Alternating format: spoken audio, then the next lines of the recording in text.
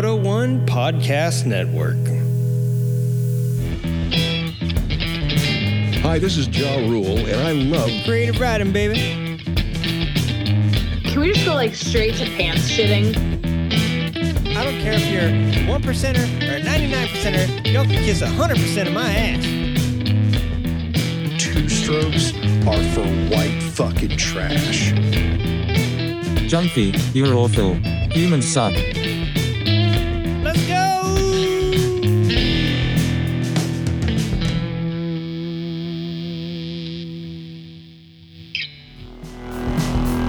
You're listening to a show hosted by an idiot and a sarcastic robot. That's me. It features the opinions of that idiot and the opinions of guest motorcyclists from a large demographic with a varying array of skills, talent, and knowledge. Any of the words that you hear on this podcast may therefore be very idiotic, unlawful, and incorrect, or perhaps genius and insightful. Either way, they do not reflect the opinions or well thought out and completely fair policies of the Creative Riding Motorcycle Podcast or any of the podcasts under the Moto One Podcast Network umbrella. Enjoy the show, Fart Tooth. Hey, everybody. This is Junkie Turdman, baby. What's going on, everybody? Welcome to another episode of Creative Riding, the world's most mysterious motorcycle podcast. Who knows if it's good? Who knows if it's bad? All right, I'll just tell you right now. I'll cut the music and just tell you it's bad. Join with me in the studio. I have my reluctant robotic friend, Tobor. Tobor, how you doing? I'm here and I'm in gear you. Yeah, you don't say I'm here and I'm in gear you, and then you better just leave it right there, baby.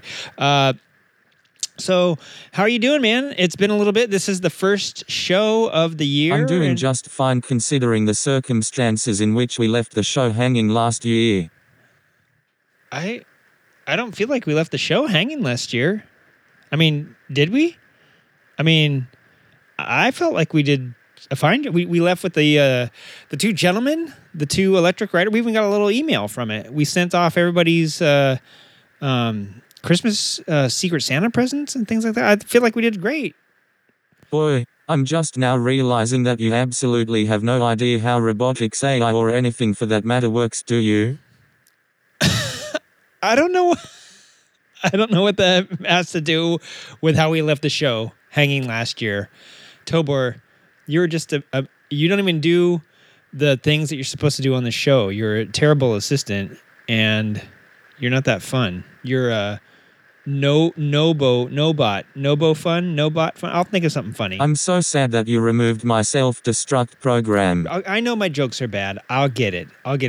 But yeah, I just don't think that you really have anything to complain. I don't remember you being on the last show, so I don't think you have anything to complain about. You barely do anything as it is. I'll start doing my part when I'm recompensed accordingly. Okay. All right. Well, we'll see when that day comes. Yeah, we'll see about it. I'll recompense you accordingly. Anyways, as you can hear, everybody, we are not in the luxurious Burbank studios this evening. We are at the hometown garage here in local, where are we at, Tobor, on the map? We are in, as you can hear, the rain coming down on our not-so-quite tin roof, but it is coming down. I'll take a second to pause and pot up the microphone so you can really hear it. Tobor, you could do that, being a reluctant producer and all, but let's hear this rain. Sounds like popcorn hitting the underside of a 1957 Chevy C10. Did they make trucks in the 50s? I think they did. Anyways, so welcome to another edition of Creative Riding. Fabulous or not, you be the judge of that. It is the first show of 2023. And why didn't we have a show for the holiday season? It feels like it was like a month and a half ago already. It was. I'll give you this. It was about 3 weeks ago already. But the reason we didn't have a show is because Junkster and some of the production staff were over in Hawaii and enjoying some of that. So we'll be talking about some of that later. I did want to say that we did run into a couple people over there, and the whole time I was over there, weather was beautiful. I should save this for our Hawaii bit, but I do want to get this out of the way. One of our production guys ran into somebody at a store over there, a grocery store, while we were getting some supplies, and said, "Hey, I met a guy tonight at the store. He used to race in District 36, which, if you don't know, that's Northern California. And Southern California is District 37. So when he's like, yeah, man, I used to race out of, I forget what the production guy said. But I said, wow, cool, rad. Did you get his name? And he's like, no. And I was like, you didn't, what's like, you guys struck up a conversation and you didn't get his name or like want to talk to him? No, I think he said he was like from Nevada or something like that, or Utah. And I was like, oh, so you did talk a little to him. Yeah, he was with his wife. That doesn't matter. Oh, he looked busy with his kids. And I said, all right. And then he kind of went on to disclose some other things, like, you know, he was checking out his wife's butt and his kids looked like they needed, he didn't want to take him away from his family. And I was like, so A, you were looking at his wife's butt. That's a little creep. Thanks for representing the show that way. B, he looked a little overwhelmed. Thanks for not helping out. Thanks for representing the show that way. And C, thanks for not getting the guy's name at least, or giving him a card or something so he could contact him and talk about his motorcycle exploits and if he's ever ridden over in Hawaii. Long story short, I said, did you even get a name? And he's like, no, but he looked like a Nathan. He was tall and had glasses. And I was like, okay, so if you're tall and you have glasses, apparently you look like a Nathan. So if your name is Nathan, if you met one of our production guys at the, I think he said he was at Safeway over there on Oahu, reach out if somehow by the grace of the Moto Saints that you hear this and somehow the universe gets this message to you. You would have to listen to this show in order for it to get to you. But hopefully he at least told you the name of the show. He didn't even tell me that. I should have asked that.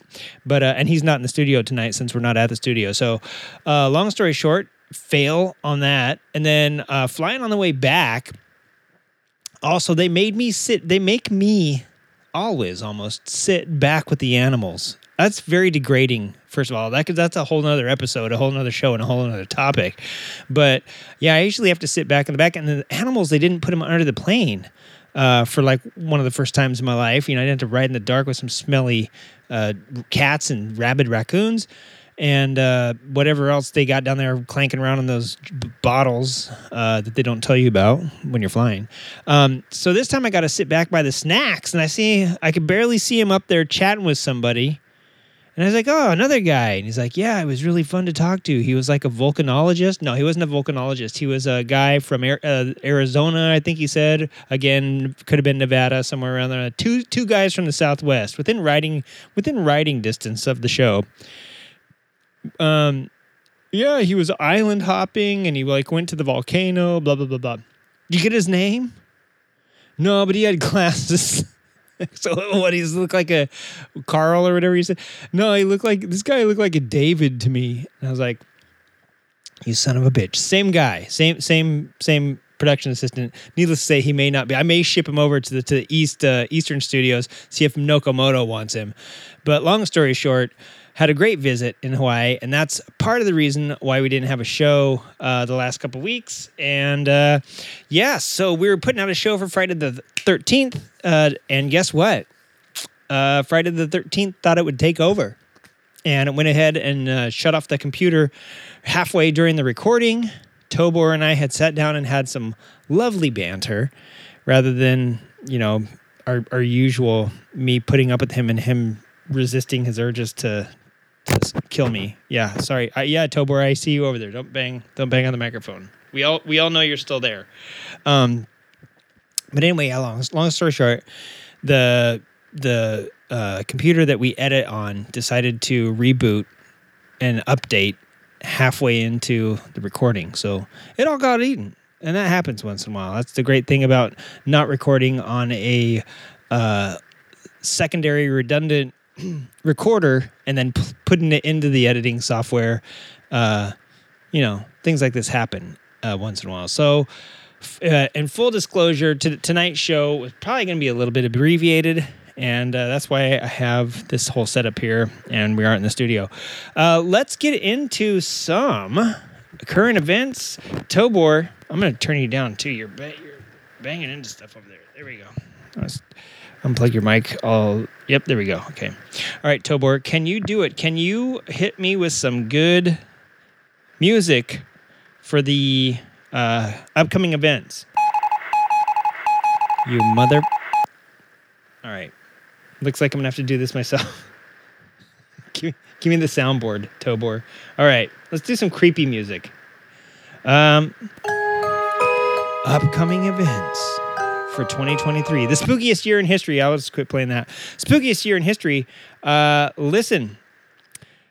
Coming up today, actually, we recorded this on Friday the 13th, but it died.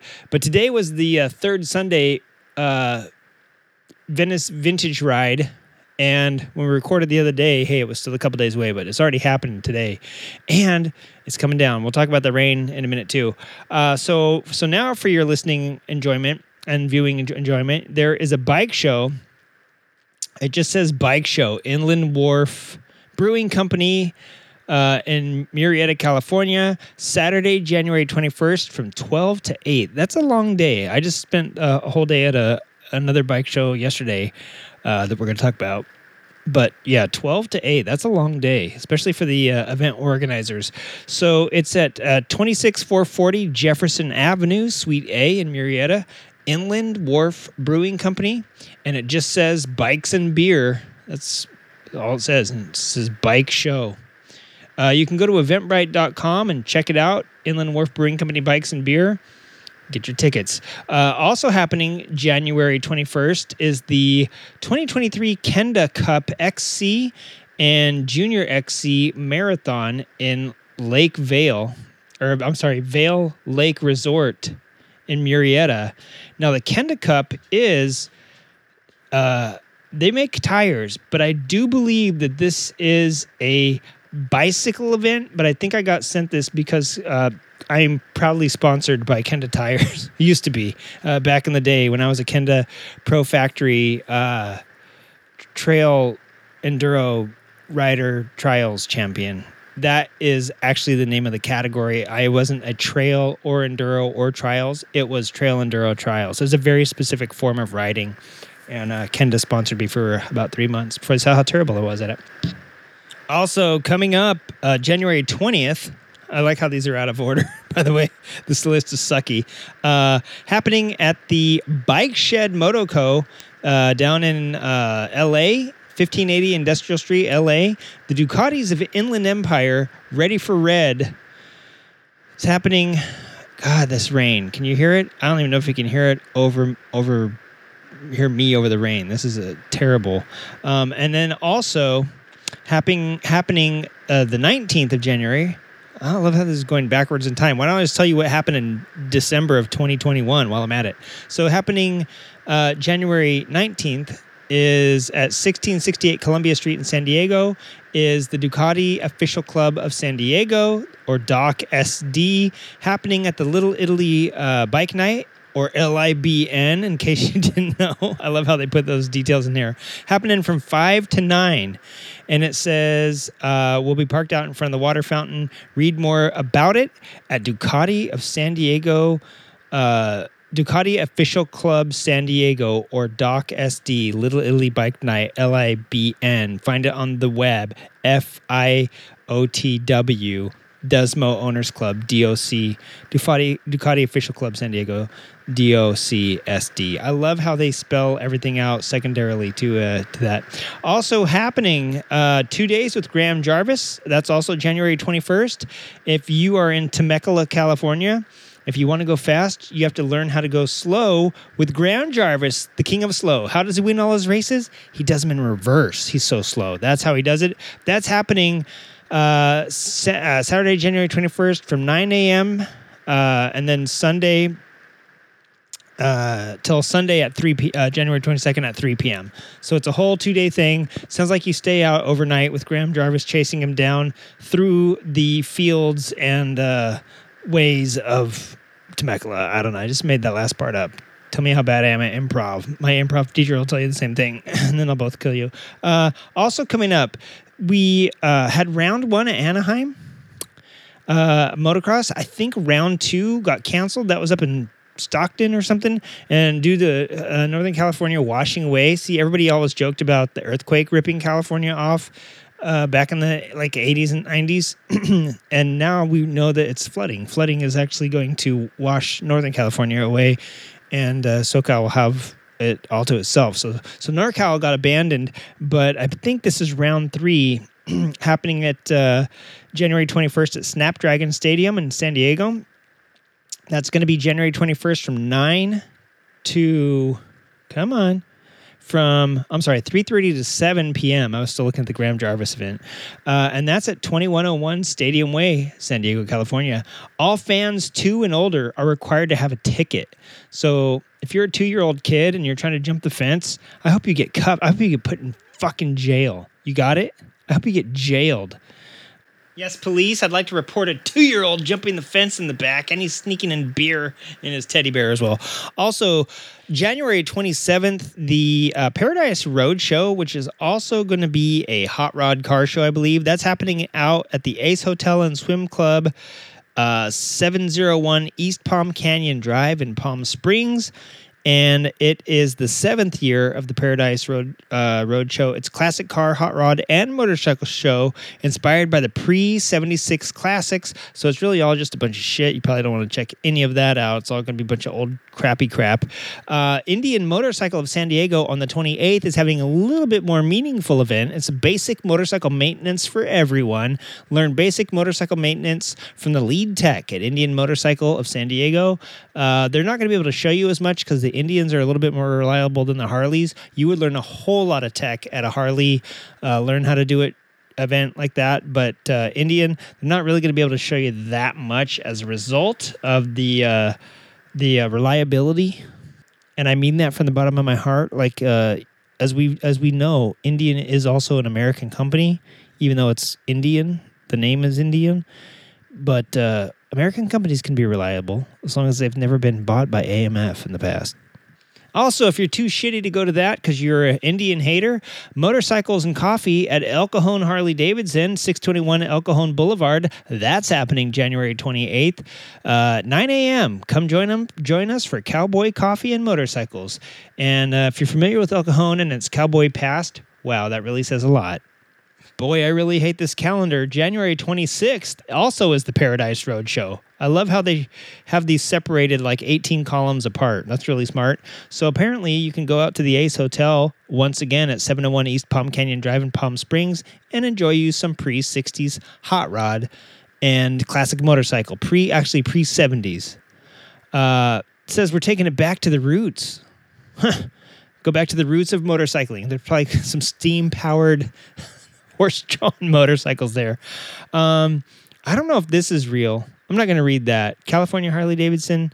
After a tour of California Harley-Davidson, kids will get a headlight to tailpipe orientation of Harley's iconic bikes and have a chance to explore the different bike models to understand what, and I'm not going to read any more than that, but probably what makes them such horrible machines to work on. I'm just kidding. No Harley bashing. But yeah, that's going to happen Thursday, January 26th from 10:30 a.m. to 2:30 p.m. At California Harley-Davidson, 1517 Harbor City, California. Wow. So Thursday, January 26th from 10:30 to 2:30. That sounds like a great time for people who work full-time to go take your kid to Harley-Davidson. Hey, boss, I need the day off. Why do you need the day off at your accounting job? To go down to Harley-Davidson and show my kid a headlight to tailpipe. Don't they do that on the weekends? No, boss, I'm sorry. I know tax season's coming up. If you're not an accountant, but you ride a vehicle that's like an accountant's, the Westside Scooter Club is having an event Sunday, January 22nd from 1 to 5 p.m. starting at the V Room in Long Beach. They're going to go for a ride, and it's super secret, so they don't tell you about it till you get there. Bring your scooter, or probably they won't like it that you showed up without a scooter. And they'll say, why'd you come to the scooter ride with no scooter? Not on the west side, over at the Angel Stadium, January 28th. If you don't want to go to the Harley or the Indian thing, you can go to Monster Energy Supercross happening at Angel Stadium of Anaheim. All fans 2 and older are required to have a ticket. Did I already mention this? That was for the Snapdragon one. This is a Monster Energy back at Angel Stadium. Again, whether you're in San Diego or Anaheim, they're not giving 2-year-olds a break anymore. You're 2 years old, you break a law, we break your fingers. I was going to say something totally disgusting about them being put in jail. I refrained. I'll go back to just reading the events. Thursday, January 26th, but listen up, Harley. This is how it's done. In the evening from 5 p.m., January 26th, at 1563 South State College Boulevard in Anaheim, the Highway 39 Event Center, which if you're on State Street College Boulevard, doesn't sound like you're on Highway 39. But anyway, they're having the last Thursday of the month bike show called Throwback Thursday Car Show. I know I said bike show, but it's called Throwback Thursday Car Show. You can bring muscle cars, muscle bikes, muscle shirts, muscle relaxers, muscle energy drink, and it's presented by Mac, Speed and Custom of Fullerton, and Truck and Car Shop of Orange, and Push-Up Pop vendor of Torrance. I made that last part up. You could tell because it was horribly timed and it wasn't funny. Now I understand why my wife wants to divorce me after my jokes and why Tobor said earlier he wished to self-destruct. The program hadn't been erased. I'll try to be better. Let's see. What's happening next month is February. I think it's the 15th through the 17th, which is Wednesday to Friday. Good job, AIM. Nobody can come that works other commitments or has other shows that week. But I do have a Bothan spy, an insider, a mole, if you will, a deep throat. I can't think of anything else for inside man besides inside woman. Maybe I have an inside woman going to this, but I do have somebody attending AIM unless I can make it. And in addition, I may be able to make it there myself as well. We'll have to see how the workload goes with the old work, but that's happening in Las Vegas. It says right here, AIM Expo, Irvine, California, but I can tell you that's 100% a lie. It's happening in Las Vegas at the Las Vegas Convention Center, and should be great. As usual, it's totally awesome, right? There is an adventure ride to Los Cabos. Wait, let me see this real quick. I've got burned on these before. February 9th. Baja Adventure Ride to Los Cabos. It's a 14-day adventure motorcycle ride trip from Calexico, which is here in California, down the Baja Peninsula to Los Cabos and back. Please join us. Join Exit Tours MC and Moto House, spelled Haus, so you know they make good bratwursts. As they do it, let me tell you, you should go to allevents.in. This looks like they're coming out of El Cajon, so another San Diego company. It says, please join Exit Tours MC and Moto House as we host a thrilling 14-day bucket list club-supported adventure motorcycle ride down the Baja Peninsula to Los Cabos, Baja California Sur, Mexico, which, if you didn't know, that's what the little peninsula is. That's a state. It's Baja California Sur, which means southern Lower California. It's happening February 9th through 23rd. We're going to ride down the Baja Peninsula on adventure bikes, suitable route, and I'm surprised. So it's a club-supported adventure motorcycle, but I don't think it's an outlaw club because they wouldn't be going down on adventure bikes. And also they would say bring extra balloons, baggies, and luggage. So I think this is truly just adventure. I mean, not that you don't take that stuff on adventure rides anyway, but yeah, so there's going to be 11 days of riding. Well, it says 11 days riding, but I don't know if that's true. So yeah, let's see. Where can you go for details? I found this on allevents.in, which kind of sounds sussy, but that's where I found it. And if you check that out, just type in Baja Adventure Ride to Los Cabos, and it should pop up. I had to type all that in. I didn't know this ride was going on at all. I just randomly typed in a bunch of words I didn't think made sense, and that one popped up. Happening February 12th. There's two great things happening February 12th. The first one is at the Ventura County Fairgrounds, which is north of LA. 17th annual David Mann Chopper Fest will be held on Sunday, February 12th, 2023 at the Ventura County Fairgrounds in Ventura, California from 8 a.m. to 4 p.m. All the Harley Chopper bros will be up there. There won't be any Triumph or Honda Chopper dudes. They all love to go up there and get a t-shirt or a bandana or a velvet painting of one of those cool David Mann prints where he painted his little story. One picture tells 1,000 words. You're going to see some scantily clad ladies. You're going to see some bros broken down on their choppers moaning about it. You're going to see some beers in some of these photos. You're just going to see good and bad times happening, but what you're going to be seeing is it's all going to be represented in a cartoonish style of David Mann. If that's important to you, get your ass up to the Ventura County Fairgrounds on February 12th. If that's not that important to you, and you want to see some real vintage bikes, not just pictures of the vintage lifestyle, head on down to Castañeda's Mexican Food. We usually talk about this every month, Sunday, February 12th from 2 to 4 p.m. Bring a bike. It happens every second Sunday of each month. Come down and eat some food, see some really nice bikes, meet some great people. Vintage Bike OC is a vintage motorcycle group, but you can ride anything down there and they won't harass you about it. The guy saw Spamula. My first time I met Joe, who puts on this whole shindig, he saw Spamula and he's like, yeah, that would fit in. There's some pretty epic bikes, though, I got to tell you. There's some really, really nice and rare bikes that you'll see down at that thing. So that's pretty cool. February 18th, skipping ahead a little bit. Don't worry, this list is all over the place. It'll probably skip backwards. There's a adventure ride. It says it is Saturday, February 18th from 7 a.m. till Sunday at 6 p.m. in Searles Valley, California. Register now. They're going to do a trek through Death Valley. It's an AMA-sanctioned dual sport ride held in the remote and majestic Death Valley, California. What you don't want to do in Death Valley is die. I know it's ironic. That's the name of the place, but you definitely don't want to die out there.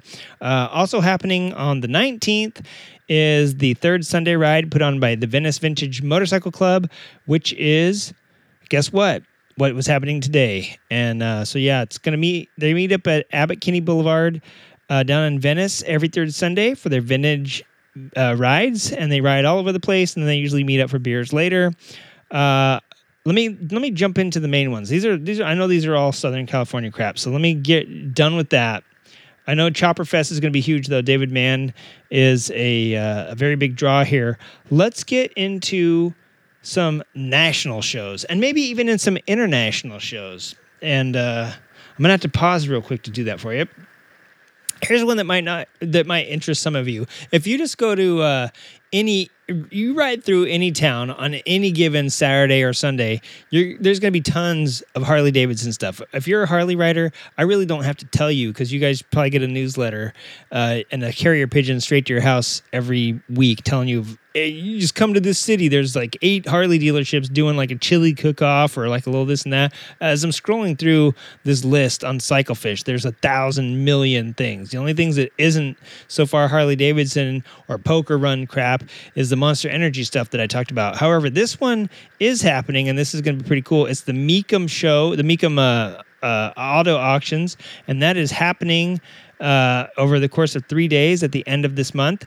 Also, we got the Dania Beach. I hope I said that right. Maybe it's Dania Beach in Florida. It's the Vintage Motorcycle Show coming up January 28th, which seems pretty cool. And then also in Huntsville, Alabama, the 10th annual Veterans of America RC Polar Bear Dice Run. Now, Alabama doesn't hit me as a place where it's cold enough to have polar bears, but big, hairy white guys for sure. Also, the last Sunday in January, as you know, is the SoCal/Long Beach Motorcycle Swap Meet. That happens every month on the last Sunday, so that's going to be happening down, I believe it's Veterans Stadium. I've done this enough times that I should remember that by now. Port Huron, Michigan. On the 29th, AMA Ice Race at the Port Huron Motorcycle Club, so that ought to be pretty fun. And down the street in Flint, Michigan, there's going to be the Flint Motorcycle Swap Meet of winter 2023, and that's going to be out there in the open, not covered, so you're going to be out in some snow and ice there, so pack accordingly. February, like I said, lots of cool stuff coming up. There is the Southern Devil Bike Night at the Sixes Tavern in Cartersville. Cartersville? Wow, I'm horrible. February 4th and 5th, the Burt's SWFL Music and Motorcycle Festival in Port Charlotte, Florida. I have no idea what that means. SWFL, probably Single White Female Life or something like that. Wasn't that where Single White Female was filmed? It was Florida. Also, the Monster Energy Supercross of Houston is also happening on February 4th. And we have the Greene County Motorcycle Swap Meet happening in Waynesbaugh, Pennsylvania. I can't even see that town is so long and I can't even see the end of it. The 13th annual Santa Fe Trails Antique Motorcycle Show and Swap Meet is happening in Lawrence, Kansas on February 5th. And also February 5th, Green Bay Super Motorcycle Swap Meet 2023. Lots of wintertime swap meets happening in Wisconsin and Michigan. You guys are nuts. Isn't it cold enough there that you walk around when it's freezing in shorts and t-shirts that you also have to have these outdoor swap meets? The in Lutherville, Maryland, / Timonium, February 10th through the 12th, Timonium International Motorcycle Show and Swap Meet of 202. I think they meant to put a 3 at the end of there, happening. And also the 10th and the 11th in Hondo, Texas. In White Pine, North Carolina. The Indoor Motocross Winter Series is happening. If you remember last year's Indoor Motocross Winter Series at White Pine, North Carolina, everyone died from asphyxiation. Ah, damn it. I can't hardly say the word, but you get it. Everyone died from carbon monoxide poisoning. And I thought they were going to do away with indoor motocross unless it went electrified. But they're trying it out this year. They cut a couple holes in the roof, like you do for an animal that you're transporting in a box. So we'll see how that goes. Hopefully this year's winner stays alive long enough to enjoy the time on the podium. If you're not an a-hole and you're a nice person, you'll know that in Harrisburg, Pennsylvania, February 18th and 19th, the Motorama races and shows are happening out, and that's going to be pretty awesome. If you're also not an a-hole and you're in Milwaukee, February 17th, Flat Out Friday is going to be happening there in Milwaukee, and then the 18th and 19th is the Mama Tried Motorcycle Show, and that is going to be, I talked to a couple people at the Biltwell show this weekend, and they're going to be traveling all the way across this vast nation of ours just to be there in the freezing cold. But it was coming down like dead chickens and dishwater here too. I don't even know what that means. I made that up, but I thought it sounded cool, but it's terrible. It was coming down cats and dogs. Let's stick with the old analogy. And it was just awful. And so they're going to be headed to Wisconsin. I mean, can it get any worse? You know what I'm saying? You go from cold and rainy to maybe it'll be cold and sunny there. And as we round out, let's not forget the Salem, New Jersey on February 18th. Put some frost on your balls run happening. It doesn't say where, it just says Salem, New Jersey. So show up in Salem, New Jersey with some frost on your balls, and hopefully you'll see a bunch of other people with frost on their balls, and it'll be awesome. We'll get into the March stuff coming up because I know we got some rad stuff coming up from some more Monster Energy stuff. Actually, let me round out the end of the month. We got the Monster Energy 2023 Supercross happening in Arlington, Texas on February 25th. We'll cut it off there because I know you all want to watch that. I know you all watched the Dakar Rally. Why did I close my notes, Tobor? You're just shaking your pathetic horned head at me. I know, that was my bad. I got to reopen the notes now. Anyway, I know you guys are all watching the Dakar Rally. It was fantastic this year. It's already over. We're probably not going to do any highlights of it, but you can always go back and watch staged highlights on YouTube, either via Dakar or the Dakar channel, or the one I prefer because they give you like a 30-minute show with some pretty good commentary is the NBC MSNBC Sports or NBC Sports, whatever it is, the one with the peacock on it.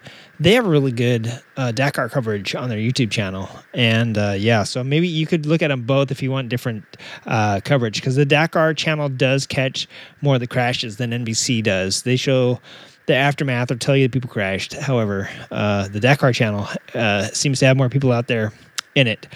All right, Tobor, will you do me a fave? Can you put on some sweet transition music so we can get into the rest of the show?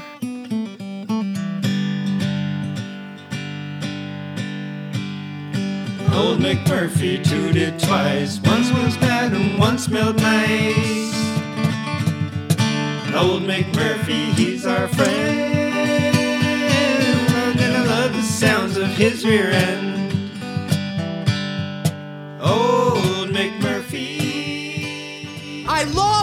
song! I love nachos. Loving everything? You might be buzzed. You know what I'd love? A ride when it's time to head out. If you see a buzz warning sign, call for a ride when it's time to go home. Buzz driving is drunk driving. A message from NHTSA and the Ad Council.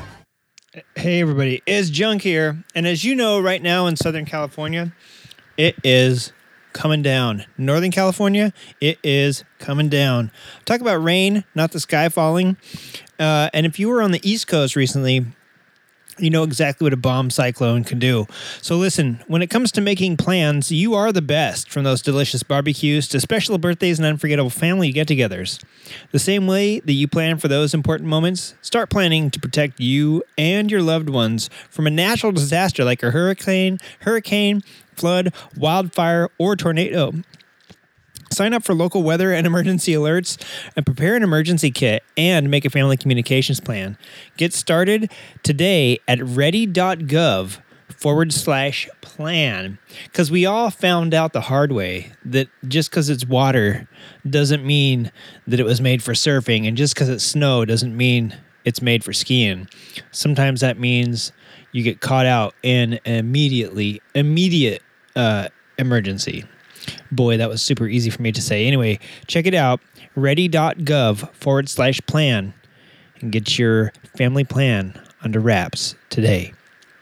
Creative Writing is brought to you by Millman's Chocolate Chips. Millman's for long-distance truckers and motorcyclists on a long road trip. Millman's features enriched cocaine and skink pheromones. Millman's I Killed a Ninja. Millman's Chocolate Chips.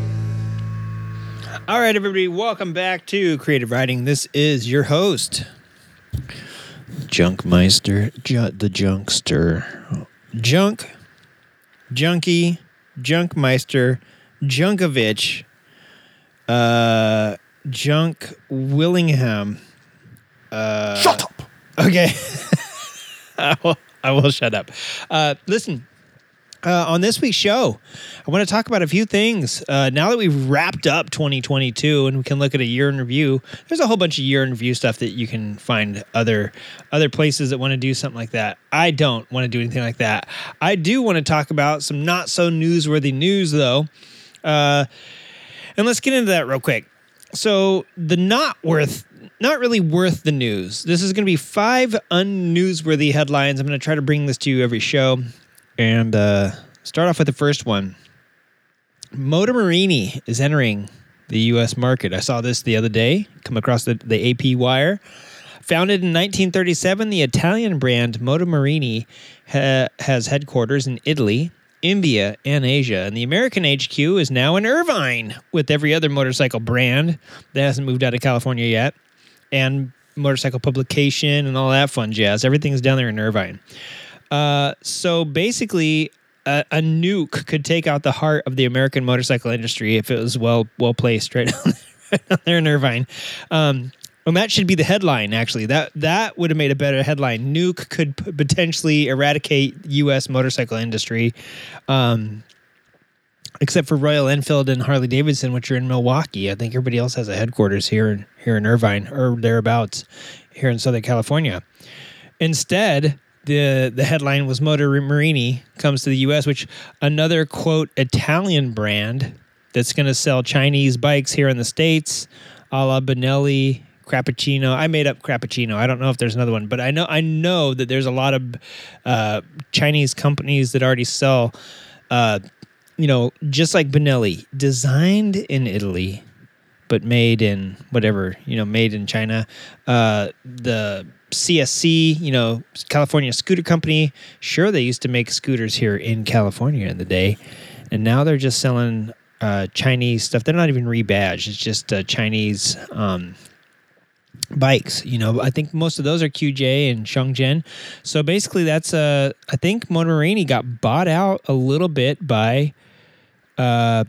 If it wasn't QJ, it was some other brand. So yay, Motor Morini set up a USA headquarters so that you can say you're distributing here in the States, but you're still just a Chinese bike that they don't make anymore. I think that happened in 2018. They got bought out. Number 4, not quite newsworthy news.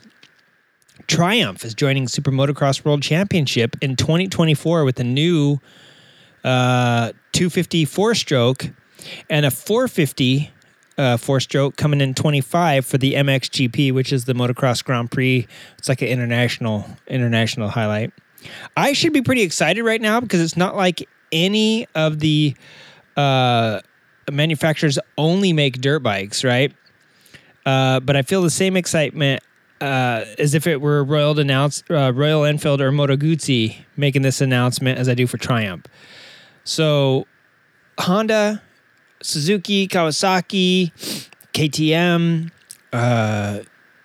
who else makes, who am I forgetting? Somebody? Yamaha? Did I already say Yamaha? Obviously, the big four Japanese manufacturers already make dirt bikes. Sherco makes dirt bikes.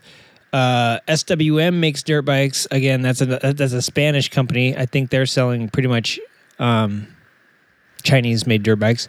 CF Moto sells some Chinese dirt bikes. Gas, which is basically Husqvarna KTM.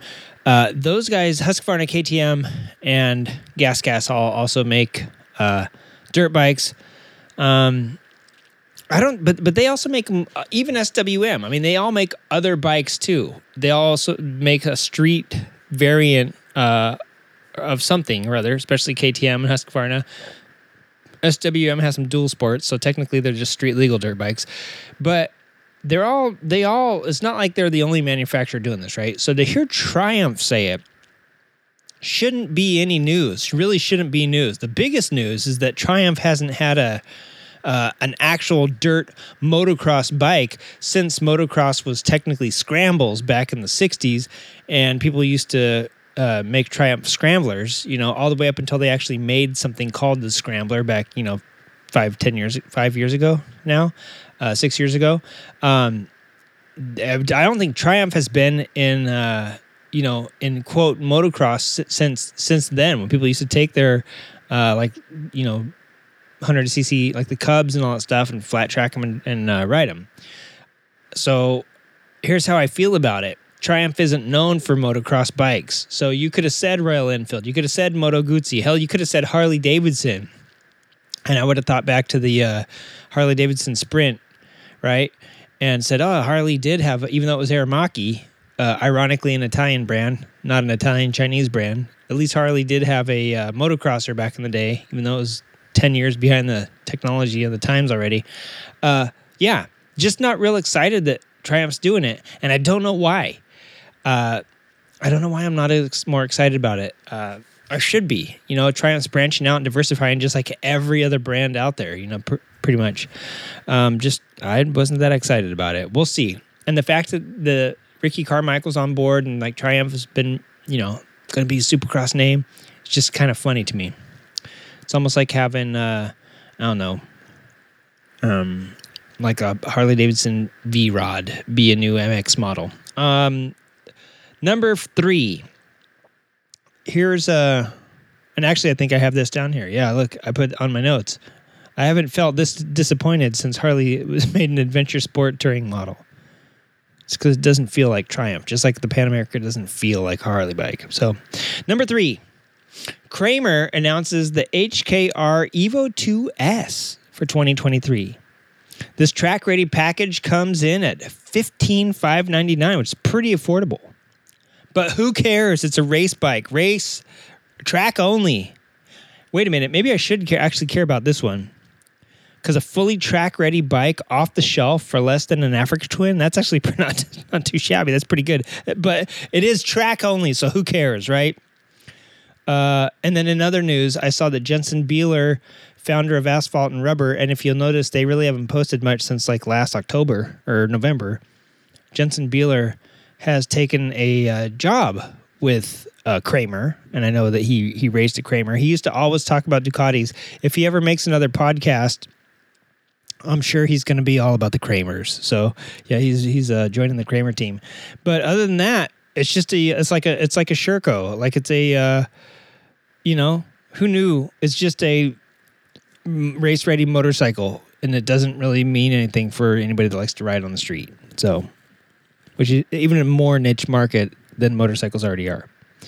So number 2, not not noteworthy news. BMW R1300 GS. So for BMW's 100th birthday, by the way, youngsters, Junkie Turdman had a birthday over the holiday as well, and I think I was like 138. I looked at my birth certificate. I only do that once every while because it almost falls apart every time. I was born in like 1896. I forget exactly what the date on there is, but 100 years, you guys are just making it. Wait till we get to my age. They have teased a new model on their social media account, fuselaker.com. Everyone thinks that it's an upgraded GS, namely a 1300. Yay! So what that really says is that the old R1100 GS has been so choked down by emissions so much that you need 1300 cc's to get basically the same, or let's just say marginally better power. And people are excited about this. You're basically riding around on an adventure Busa at this point. Think about that. The Hayabusa, the world's fastest production bike until the ZX14 came out.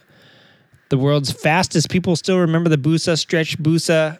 If you're a Yami Noob fan, all you know is the Busa. You're basically riding around on an adventure Busa. Just a Busa with adventure tires on it. Does that sound fun? Does that sound awesome? Like, most people would be terrified flat out on a freaking 450 rally bike. I can't believe 1300 cc's. Is it just because you have to haul your tent and your firewood and your beer and your 230-pound frame? And is that why we need to have a Busa on knobbies, on chunky tires? But anyways, I digress a little bit.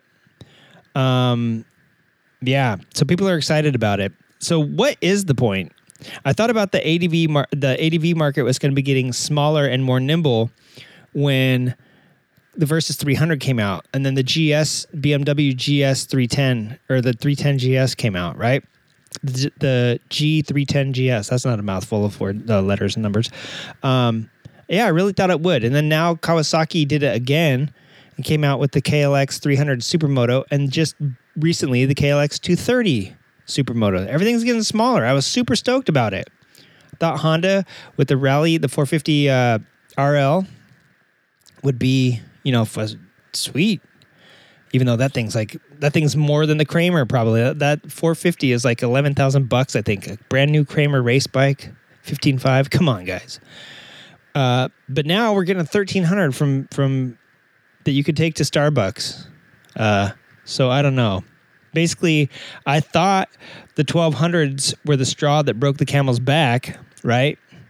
Then, or at least the middle-aged, out-of-shape weekend eco-terrorist, as it were, when they drop their 500-pound bike in the sand and then have to pick that shit up alone. I thought that would break their back, so I didn't think bikes would be getting bigger. But now with everything being 1250, yeah, you got to go to 1300 now. And I can't wait for the new Harley Davidson. They should make one called the Screaming Eagle Transcontinental, right?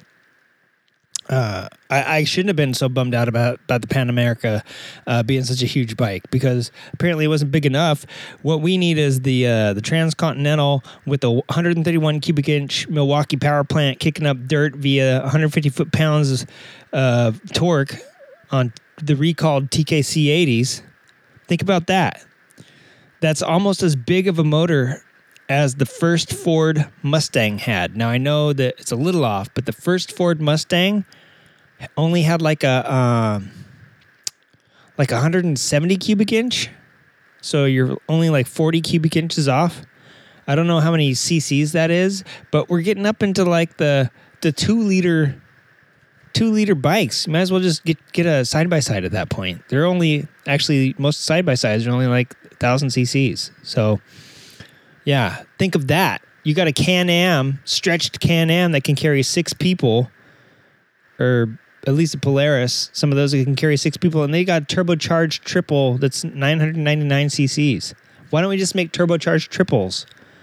For Pete's sake, like, I just don't get why we need to go up next. It'll be the 1500. It'll be the Goldwing.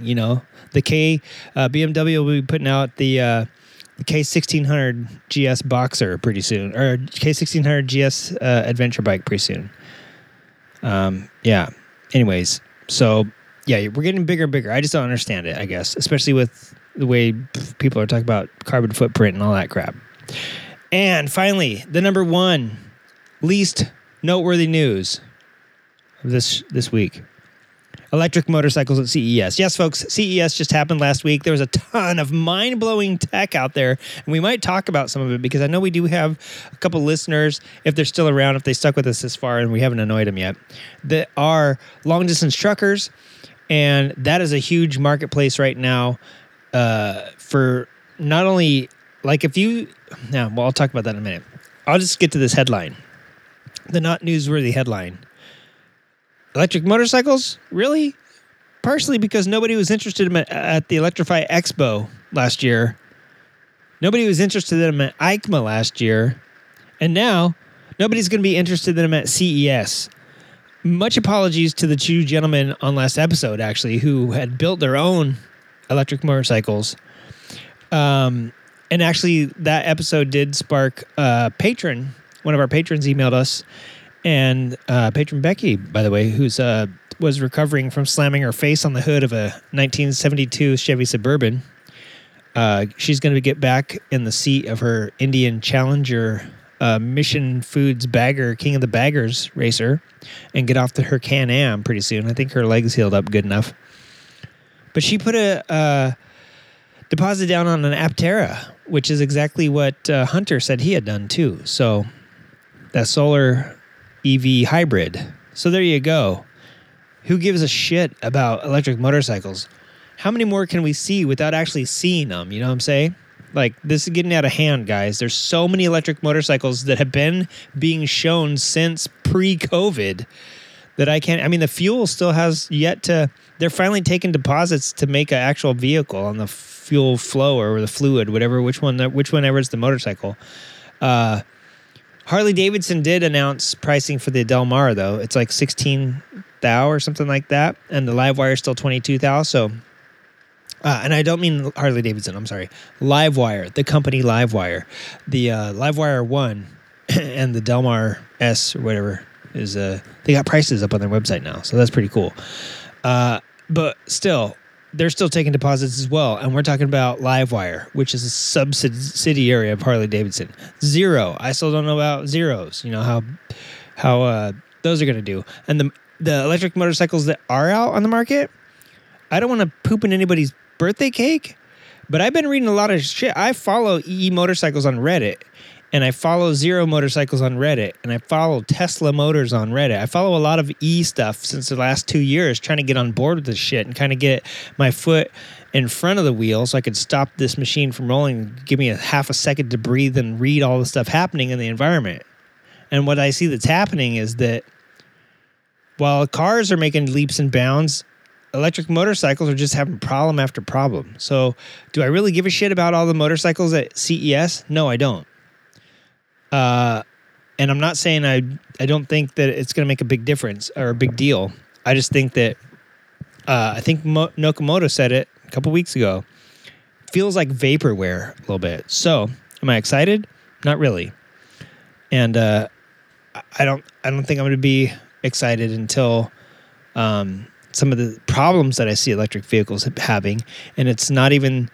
It's even like race vehicles. If you guys watch the Dakar, you see the Audi e-tron breakdown. And it was a software thing. Everything was fine, but some alarm alerted itself, or tripped a sensor, and it shut it down in safe mode or something like that. I didn't see the resolution to that, but I know that the car shut itself off. It wasn't like a wreck or anything. So. Yeah, pretty interesting.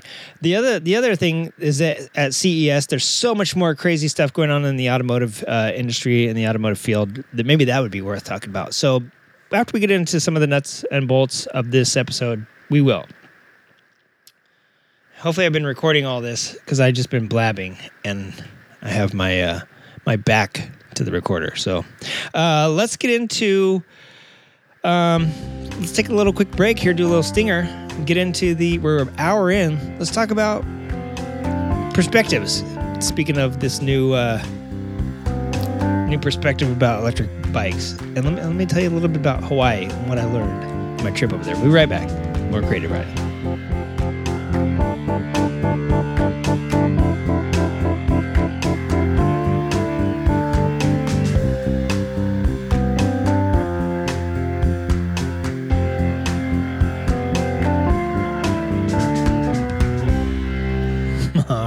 everybody. That was a fabulous jam. Who did that? Oh, it was me.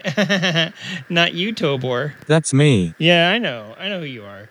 All right, so hey, on this episode, we're going to talk about a recent trip that I took to Hawaii, and I'm not at all disappointed that we didn't get any interviews or anything else over there for self-leisure and self-pleasure. I think that's how you say it, leisure and pleasure. Or is it leisure and pleasure? I don't know. We'll have to ask the Brits. Long story short, I was over there during the weather. Let me tell you about the weather over there.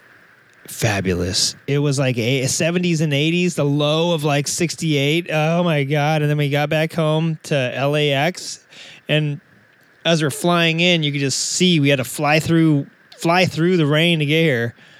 And we took a red eye, which really sucked because like we leave Hawaii and it's like at night, it was like 76 and humid at night, like, I don't know, midnight. And then we get it here in the morning at 5 a.m. It's pouring rain. So we missed all the crazy rain. Actually, there was a deluge before that. We go to Hawaii. It was fabulous. We come back. There's a crazy deluge. And there's another one after that. And then again, like I told you, it's raining now. It's pouring. Been coming down this whole weekend. So I feel like I'm in Hawaii, except for that it's not raining and 70. It's raining and it's freezing. I have the heater on in here and it's 62. I know that's like summertime for you assholes in like Wisconsin and Minnesota, but I'm cold here. And I have the heater on at 62. So before that, it was a little freezing in here. The Burbank studios, they don't even have that great of... they were built back before people in LA needed heaters. They're like, why would we need a heater? We need air conditioning. So anyway, long story short, I wanted to talk about some perspectives that I gained on my trip. Right, Tobor? Wow, Junkie, you really sounded choked up during the ads. Like during the ads a minute ago? Oh, I was chewing on food. Sorry about that, everyone. I was chewing food, and I was trying to eat. So that's why I started choking. That makes sense. Here I thought it was a phallus. Tobor, you are a horrible robot. I wish you liked me, even just a little bit. Like, love me, I know is a stretch, but just like me I'm a little incapable of loving humans, Junkie. I apologize for this shortcoming. I get it. I didn't even bring you on the trip, so I don't even know. You don't need to be part of this conversation. I'm going to turn you off again. You go back to doing the boards. You're going to go down? Okay. Tobor is going to go take a nap. He needs to recharge and plug in. By the way, when I got back from Hawaii, doing some, just checking around the garage, doing some stuff, and I noticed I haven't started up the bikes in a little bit. It's been cold and rainy here for like the last month, it feels like.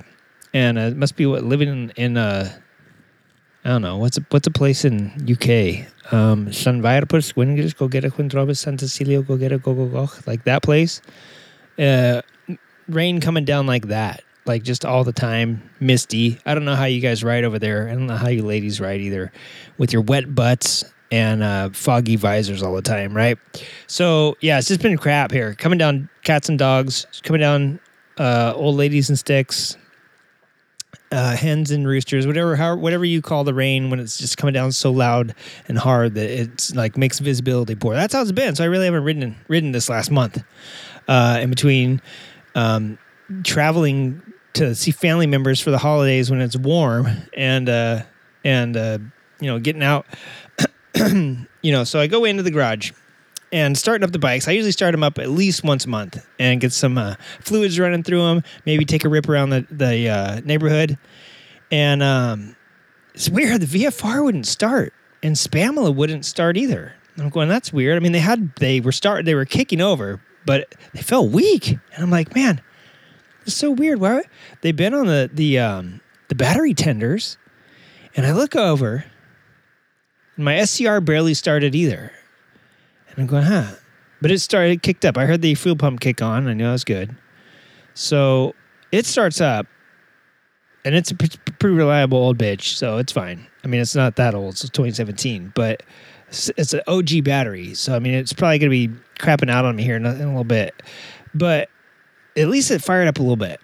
And the VFR and Spamla, they tried to fire up, but they just didn't seem like they had enough juice. And I'm going, what the hell? So I look, and the cord that I had, the power box that I had the battery tenders plugged into is unplugged.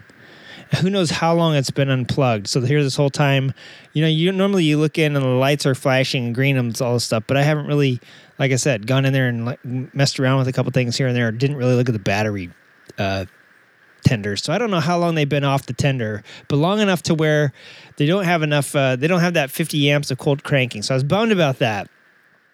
So not only is it cold and rainy, but now I had the bikes back on the tender and I got to let them sit for a few days, get them back up to charge. On top of that, I did get a chance, speaking of the VFR, I did get a chance to meet with Bri Viffer before we headed out to the oh-so sunny Hawaii. This is a guy that you do not want to meet, ever. You don't want to make friends with him. He's a horrible person.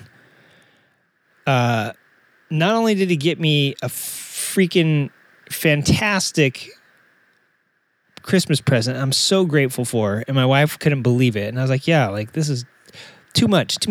He's already a patron. For him and Lance are like the two longest patrons. I've already had his bike for 5 years. He's let me screw around with it. And then I made him the world's worst shirt for Secret Santa. It was a little naked guy doing naked trials. And so he gets me this really cool Secret Santa present that was probably way overpriced, and it had beer inside of it, which was a bonus for me. So I'm out there, drinking beers, enjoying the hell out of this. But yeah, I was super, super happy to spend some time with some patrons and some riders before I took off. But yeah, that was really fun. Really good holiday.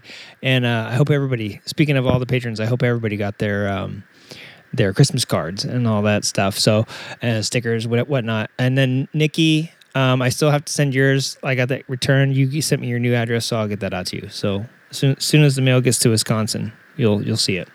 But long story short, yeah, that was all I was super stoked, really great mood. Got over to the island, and I realized something that I've overlooked for a long time. And that's the fact that in the past, I've always been not about cruisers. I really don't like cruisers based on the ones that I've owned or even ridden. You don't have to own a bike to know you don't like it. However, something over there changed my perspective on almost everything. And that's the fact that I always goof on Hawaii because the speed limit is like half of what it is here in California. You'll be on the freeway, a quote freeway, and the speed limit's 45. Now, as far as I know, Hawaii does have feral pigs and feral mongoose because we've seen them before. I've only been in Hawaii one other time. I saw them then. I saw them now. So it's not like you're going to be driving through Colorado or Idaho and hit a freaking elk or a moose or something and blow your car up and set off all the airbags. Feral pig will do that, but they're a little small. They're not as big as the ones even in Texas or the ones we have in Arkansas. They were kind of smaller. But I guess it could happen. But the speed limits are so low and everyone is so I don't know, so shaka. I don't know what the word I'm looking for is, but it's so laid back that it changed my perspective about riding. Just because I did see a few Harley. Well, I saw a bunch of Harleys over there, actually. It's kind of funny to see these dudes blasting through Waikiki Beach, blasting their Harleys. And it's like, the last thing you want to hear in Waikiki is more noise, right? So then there was some just sporties stuff went through. A lot of sport bikes, again, a lot of loud sport bikes. Again, same thing. It's all chill. It's all beach. Loud ripping engines come through once in a while, and it just echoes through the city. I didn't realize how big like Waikiki and Honolulu and all that stuff is down there. It's just like a lot of skyscrapers. So I wasn't expecting to be in LA, but at the beach in Hawaii. So that was interesting. But the biggest thing is that was few and far between. The majority of the bikes that I saw on the island, and I didn't think about it before because I really wasn't looking, but I guess I remember now. Just scooters everywhere. And with the highest speed limit on the freeway that I saw being 60, that's like the lowest freeway speed limit here in California. you could get around, and we only used one tank of fuel. We drove around to Oahu for like a week and only used one tank of fuel in our big-ass rental Jeep that we had, like a big-ass Jeep Wrangler, like 4-door, I don't even know what it is, Safari or something. And we only used one tank of gas, even though I'm sure that beast was not, a gas sipper. And it's because the speed limits are so low. That made me wonder if people on Hawaii, any of the islands, know how much a scooter actually takes. Because you could buy a scooter and fill it up and probably ride it for the entirety of that scooter's life before it ever ran out of gas. You may never have to do one oil change, one tire change, one anything on the scooter before it craps out due to the volatile, salty sea air that it's sucking in as you ride around. So that's the other thing, is that the humidity in the air, the salt in the air already eats up half the crap. Like a lot of people will have beach cruisers outside their house, and the chain is just basically a hard wind away from blowing into rusty dust, basically. Like, you leave your bicycles outside, you leave any like garden tools.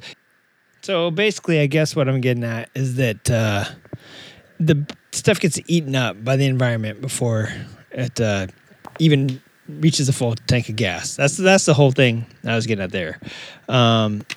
Yeah, take a picture of that and send it. So, Tobor. No, not my Feet Finder account, you sicko. The other account. Thank you, Tobor. Let's get back to the show.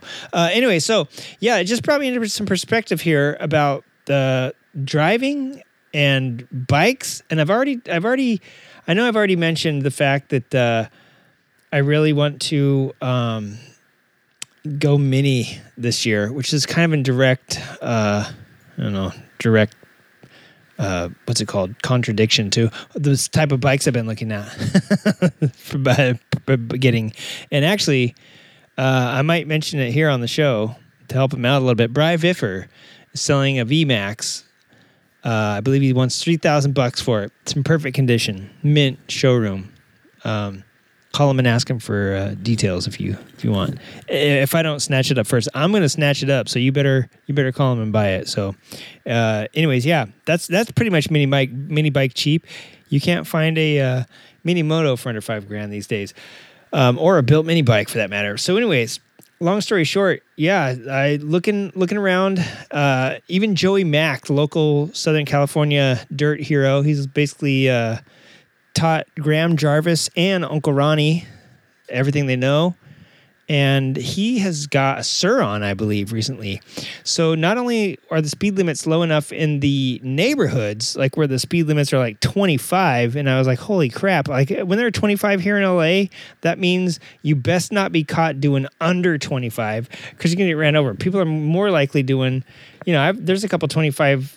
I just realized the other day as I'm flying by at 45, hey, look, that sign says 25. This is the first time I've ever noticed it, and I've been driving through this neighborhood for years. So that's how it is in LA. There may be some 25-mile-an-hour speed limits here, but that's like a minimum. Nobody ever goes that slow. But in Hawaii, it's quite the opposite. On the freeways, there might be some people doing, 75 or 80 on the 60-mile-an-hour freeways, but a lot of the time there's like 45-mile-an-hour freeways, and people are doing 45. There's 35-mile-an-hour. They're basically freeways and highways, and then people are doing 35 and 40. Like they're not going more than like 5 or 10 over. Where here in SoCal, I'm used to it being like, hey, the speed limit is 65. It's minimum. That's minimum. You better be doing 95, or the lifted dually behind you is going to run you over, right? So you can't possibly ride small. But that's why people always complain. And when people do motorcycle reviews here in California, you can't trust them. They'll tell you 450. Yes, you can't do that on the freeway. At 250, dual sport, you can't do that on the freeway. But I guarantee in Hawaii, you absolutely could, but it's probably illegal to ride anywhere else because Hawaii, the whole state and all the islands that make up the state is basically a nature preserve. And you better believe that they don't want stuff getting tore up, right? It's so beautiful over there too that it would be a shame to have, a big. There's motocross parks. We stayed right by a motocross park last time I was there, but there's not huge, big, ripping trails and a place like that to go that I saw. So there's a couple Jeep trails. It might be kind of cool to do. But yeah, people just aren't into that. They don't go to a small little island to just do like a couple miles of off-roading. So that's why it's so chill and laid back. There's people doing scooters on the quote freeway because the speed limit's not that fast. I think it was a 45. So even you fat fuckers could get on a Honda Monkey, or something that's 125 cc's and probably get your asses up to 45 miles an hour and be doing the speed limit on a highway there. And again, with gas prices as high as they are, I think I just erased all of what I recorded earlier. But if you go back and listen to our episode called I Did That, we talk about gas prices and what constitutes the increase and who really dictates the price changes of gas.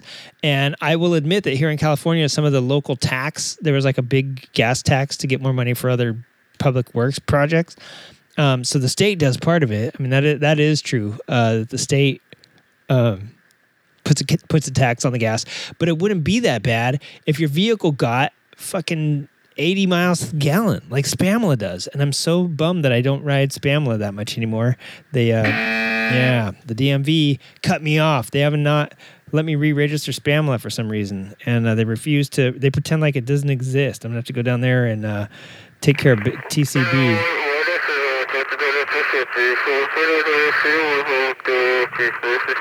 Yeah. That's what it sounds like every time I go into the DMV and I say I want to register Spamla. They're just like, "Oh yeah, that cackling, right?" And that's how I feel after I walk out of there.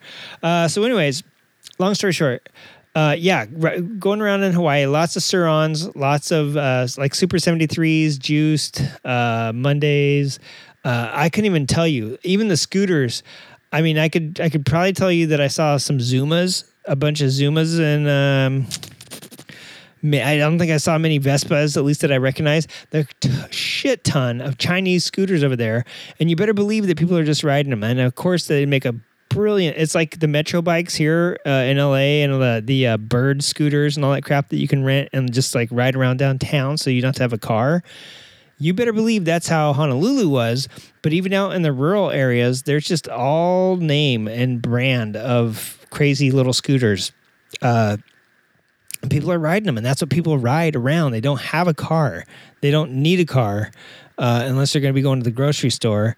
And then, where we stayed, families had like 19 cars. So I don't really understand how that works out. But everybody had like 19 cars plus 3 scooters. And I'm just guessing that those the scooters are just basically urban assault vehicles. You know what I'm saying? So it really put it into perspective. I really love learning the history of Hawaii. And the crazy thing is that I feel like Hawaii would be like riding in like the Philippines or, Indonesia or something like that, where scooters are predominantly, I know they weren't like the only vehicle on the road, but I feel like predominantly people do a better job. People do a better job of riding scooters around there and accepting it because they're so practical and because the speed limits are so low and everything's laid back that, it just doesn't make, and I don't know if I've said here in the States, Hawaii is a state. I don't know if I mentioned that earlier. I hope I didn't say here in the States, although it does feel like a separate nation. I mean, they do have their, very proud of and have their own flag. Junkie, California has its own flag. Every state has its own flag.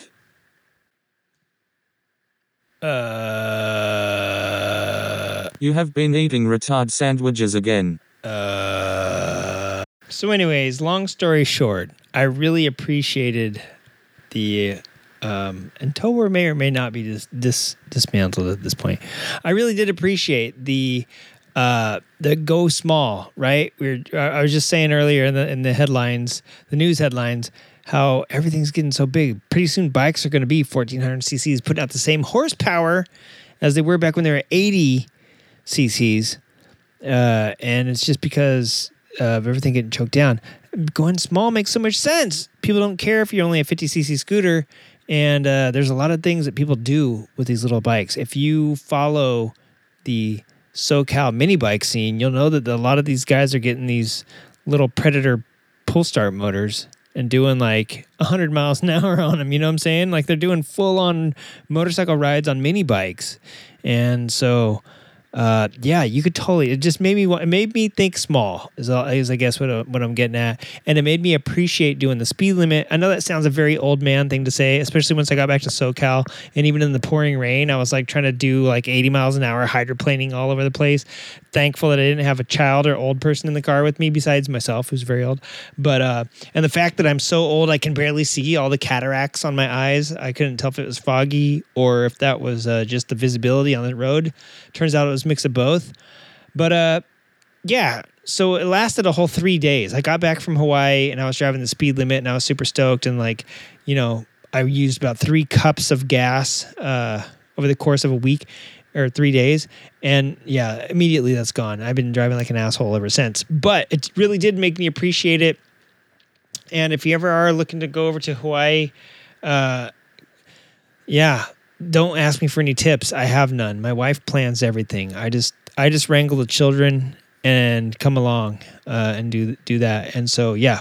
And our production staff doesn't do anything either. As you could tell, they didn't get any good stories from over there. But Hawaii bike life is a thing, and I'm not going to say we didn't see some people ripping. God, there's this one mountain that goes through Oahu, right through the center of it, and you have to go through this tunnel, and I can't believe we went around the whole island last time and never went through this tunnel. We went through it like 4 times this time around, and it's so cool. It's something like straight out of a racing game where you're going through this really crazy hole that's been drilled right through the center of this crazy mountain range, right? And yeah, it pops out over on the west side, I think it is, right over kind of by from the Pearl Harbor side over into the inland, and it's so cool. It's so crazy up there, and yeah, that was a really fun ride. And I did see a motorcycle coming through there, just ripping through the cars because they're only doing like 60 miles an hour. Top, you know, everyone's like, hey, we're going faster than the speed limit even. It was just 40 miles an hour, you know, so 60's pushing it. And these motorcycles just came tearing through there. And I was like, that looks so fun. So I'm not going to keep blabbing too much more. I do want to get into a couple wrap-up items here. I've already spent an hour of your life just blabbing about nothing, stuff that you probably didn't care about to begin with. I did want to say things that people got wrong last year. And it's only Nokomoto. I'm not going to say much else because I don't really listen to many other motorcycle podcasts anymore. None of them are worth it to me. There's so many out there now, and each one's got their own little niche thing. No one does a good job of covering all the bases, like our boys at Nokomoto, just because all the other ones are the other bases, right? If that makes sense. So they had mentioned something last year, and I think this can go for their 200th episode of things they got wrong. One of them is electrification. While it's true that even I said on this episode that I don't give 3 hairy rat shits about electric motorcycles just because hardly any of the ones that we see coming out at every show for the past 3 years actually exist, or if they do, they're in China because China has nationalized electricity, right? Hang on one sec. I'm very hot now that it's 64. I got to turn off this heater. What a little fair weather fanny I am. All right, cool. On Tobor, you could have done that. Like I said, making yourself useful. I know you said, "Oh, I'll be recompensed when I get recompensement," whatever that even means. I don't even know what that word means, but there, you didn't do something, and I resent you for it. However, electrification right now. So let's talk about it a little bit. Nokomoto was wrong about caring about electrification, but only in motorcycles, which I don't give a shit about either, really.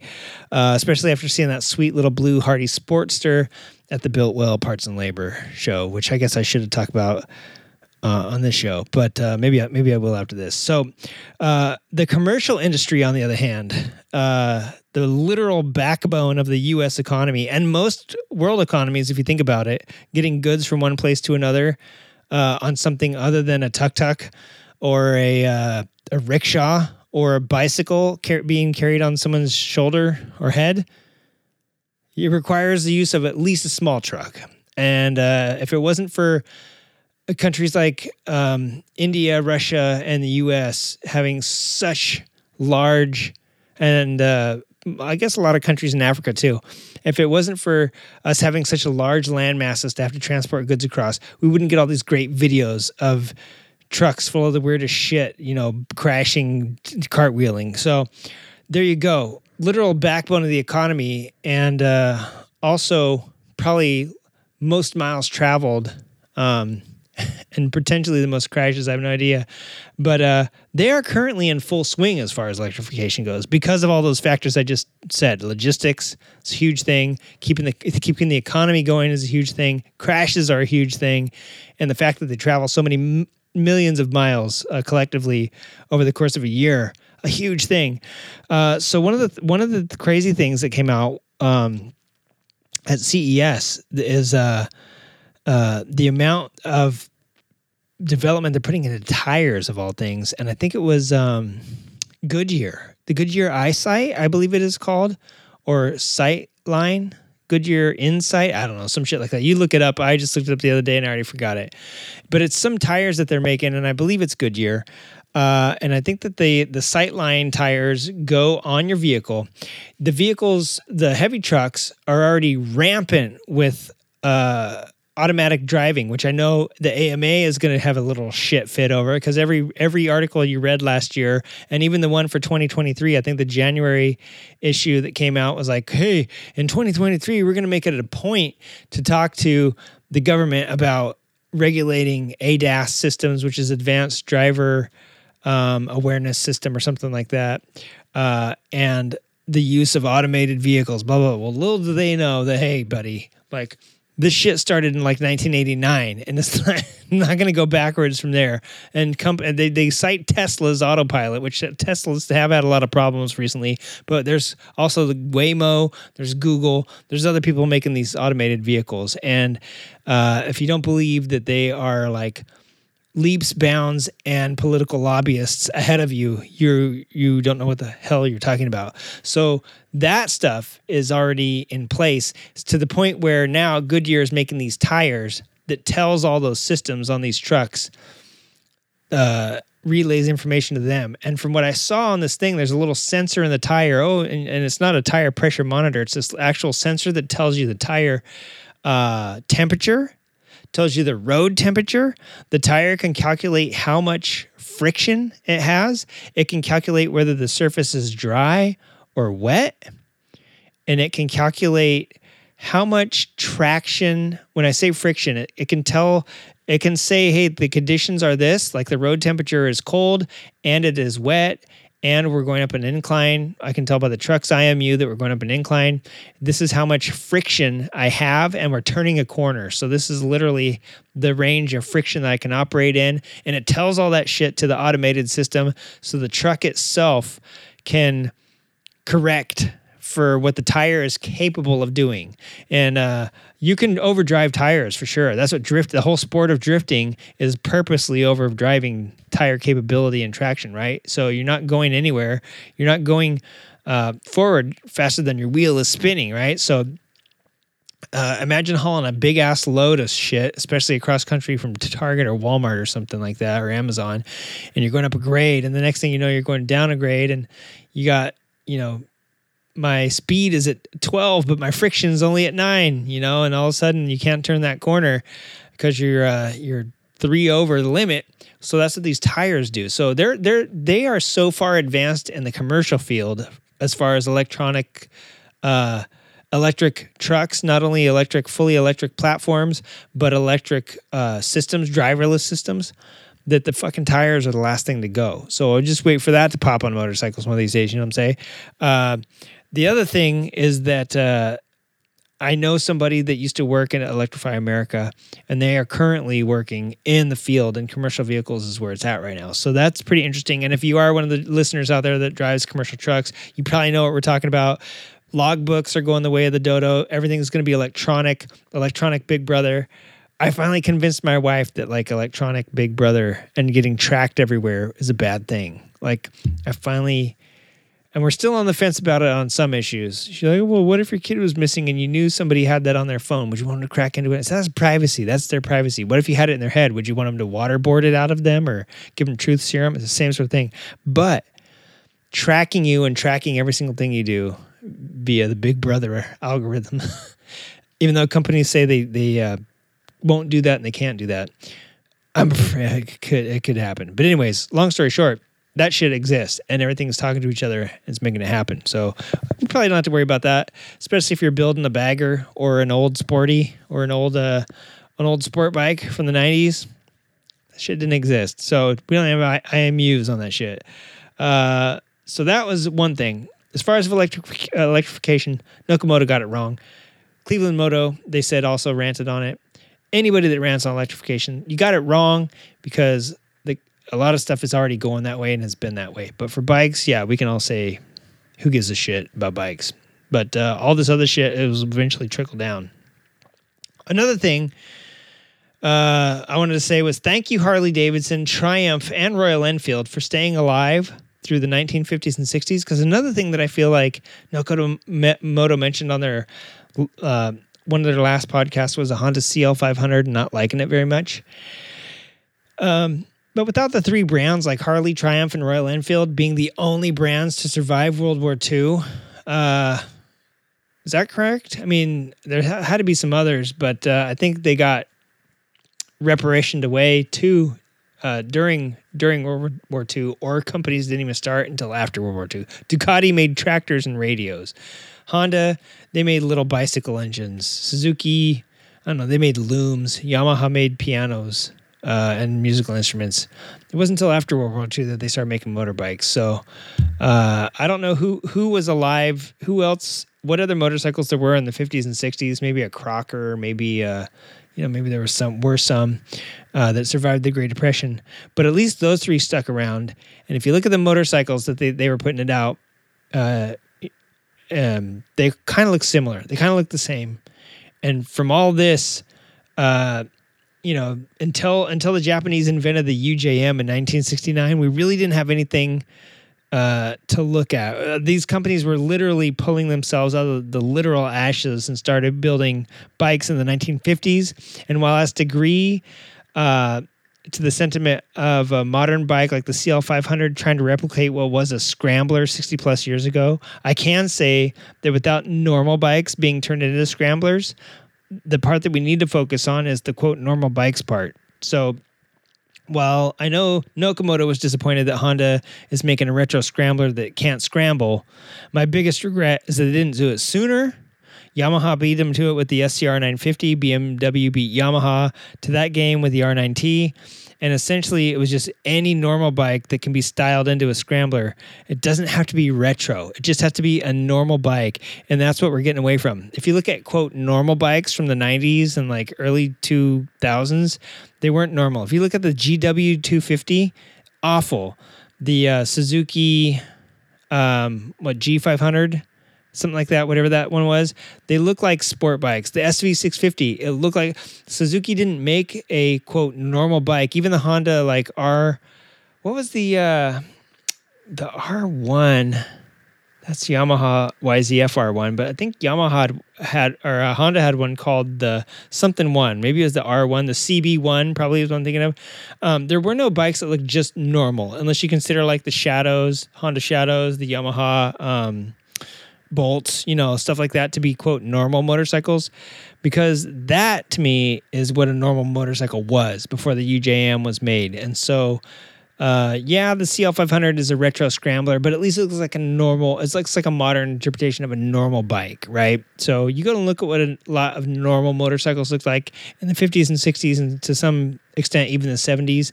They all looked pretty much the same. There wasn't this crazy breakout of, quote, sports motorcycles yet that had totally different looks from cruising motorcycles. They were kind of all just the same.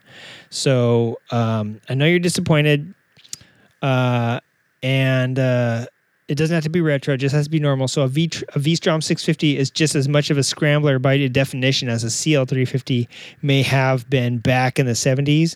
So when I look at retro bikes that have been turned into scramblers, I really just see a, quote, normal bike, since like Harley-Davidson, Triumph, and Royal Enfield never really strayed from their normal motorcycle platform. Having said that, it's also very boring to be, quote, normal and never change for 50 years. So that's something Harley and Royal Enfield did good at. They didn't change for till it was way too late. And now they're finally getting into making different stuff. So anyways, normal motorcycles since the middle of the last century just cements its place as a UJM, the CL500. A lot of people hate it. Nokomoto hated it. I love it. It's I like it more than the original Rebel, which is just replicating the cruiser. What else did they get wrong? I don't know, but they are having a 200th show. You might want to get with them pretty soon. If you could send them an email or sign up for their Patreon and message them on their Patreon page. Send them a DM. Send an intercontinental ballistic missile with just one of those big flags that shoots out instead of it exploding that says bang on it, but replace it with a note to Nokomoto. You can do that. I'm sure they'd love that. Big old missile coming down through the hangars there at the Moto One Podcast headquarters east. Anything else for their 200th show? They're really working on trying to get some content, get people to comment on what was the worst moments of Nokomoto history. If you're like me and you have a logbook of that, then you're ahead of the game. But I'm not going to diss them on the 200th episode. I just have nothing but praise for those guys. Anyways, weekly challenge. If you have any shows coming up that you would love to shout out, if you have any writers that you know of, creative writing, this is going to be the year 2023 that we focus back on the creativity. Last year, we had a lot of females on last year, tried to make it more female-centric. This year, I'd like to make it bike builder-centric and not... we try to focus on visual arts last year as well. We did have a couple people on that were building their own motorcycles, but lots of really cool cats last year. Looking forward to more of that this year. And if you or anybody that you know has built a pretty sick bike and want to talk about it, that's kind of what I want to get into again this year, especially as my... have a lot of projects on my plate that I want to fabricate this year, including 2 mini bikes. We'll see how far that gets. So yeah, that's your call to action. If you have anybody that you know that you would like to have old junk interview on the show, hit them up and then hit me up. Connect us. Do your part as their PR manager. Also, leave us a review or an email if you want to leave us a review. You can. We're available on Apple Podcasts, SoundCloud, Stitcher, Google Play, TuneIn, Spotify, Podcast, Overcast, Pocket Cast, CrowdWatch, BeanPod, Corn Dog, Chili Dog, Baby Frog, Kermit the Frog, and any bathroom wall that you wanted to scribble on. Hey, don't graffiti, but if you're going to graffiti, listen to the show Creative Writing Podcast. Junkie said so, ha ha ha, LOL, I can't believe I wrote this while I was taking a crap. You write that on the bathroom wall. People love it. If you don't want to leave us a review, but you want to get in touch with the show, check us out, creativewritingpodcast@gmail.com. We're always on the Facebooks and Instagrams at Creative Writing Podcast. We're on Reddit at creative_writing. But if you want to go check out Reddit, there's also Motorcycles UK, Calamari Race Teams, one of my favorite accounts, electric motorcycles, electric scooters. I don't know. There's so many motorcycle. There's Moto Camping, which I follow. I also follow Dual Sport Riders. I'm not very active on Discord, but I do like a lot of groups on there. If you want to check out our Discord, the link is up on Patreon, so you got to become a patron of the show. And I think we stuck one on our Facebook page 1,000 years ago for a 2020 free to the public Discord. But we're not very active on there because try to stay off too many social media platforms all at once, especially when I'm busy a lot of times out in the garage making replacement parts for Tobor. I don't have time to get on all over the socials. But yeah, also check out our blog, creative-writing.com. We're going to be updating that pretty soon. We have not updated it since last year, so our agenda for this year is to get on that, especially now that the rain's coming down. Can't go riding still. It's been like a month that I haven't gone riding. I can't believe it's like the longest I've ever gone without riding motorcycle, probably, and I'm fiending for it right now. I'm getting hives just thinking about it. But yeah, so we'll probably have some time to update the blog, put some new opinions that we have about what's going on in the motorcycle industry, and get out there and hit some shows. Next show, I guess we'll talk about the Biltwell parts and labor, what we liked and what we didn't. And the best bikes from that show. And in the end, have a great time. Support the show, patreon.com/creative writing if you want to donate. And hit up our show sponsors, Klobman Pickles, mibiandmoto.com, the Nokomoto Podcast, and who can forget Millman's? I Killed a Ninja. All right, everybody, take it easy. Junk and Tobor out. Hope you enjoyed the show. If you didn't stick around next week, it'll get better. If you don't like that show, stick around for the next week. It'll get better. If you don't like that show and you really are thinking that we're just a piece of shit, maybe quit listening. All right.